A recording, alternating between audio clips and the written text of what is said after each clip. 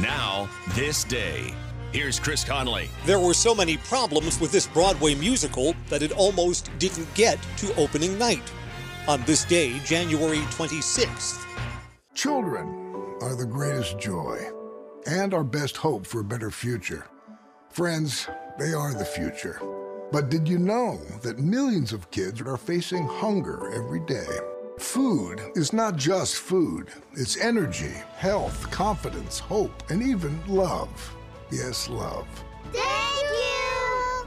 Learn more about how No Kid Hungry is helping end child hunger in America at helpnokidhungry.org. First, there were two earlier versions of this story that were filmed. One was a silent movie, and one was in black and white. Both told the story of a brilliant but evil man who looked like a monster and tried to kidnap a young woman for companionship. Could that be turned into a musical?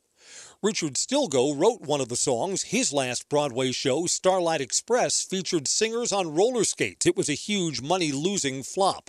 Charles Hart, an unknown songwriter, wrote another of the musical numbers. And Alan J. Lerner, a legendary Broadway songwriter, penned one of the songs, but he thought the production was so bad that he asked that his name be left out of the credits. During the initial trial run, the evil killer wore a mask that hid his identity. It muffled many of his lines and made it more difficult to sing. Andrew Lloyd Webber said rereading the book from 1909 helped him make changes to Phantom of the Opera, which would become Broadway's longest-running show ever. Its opening night was this day, January 26th, 1988.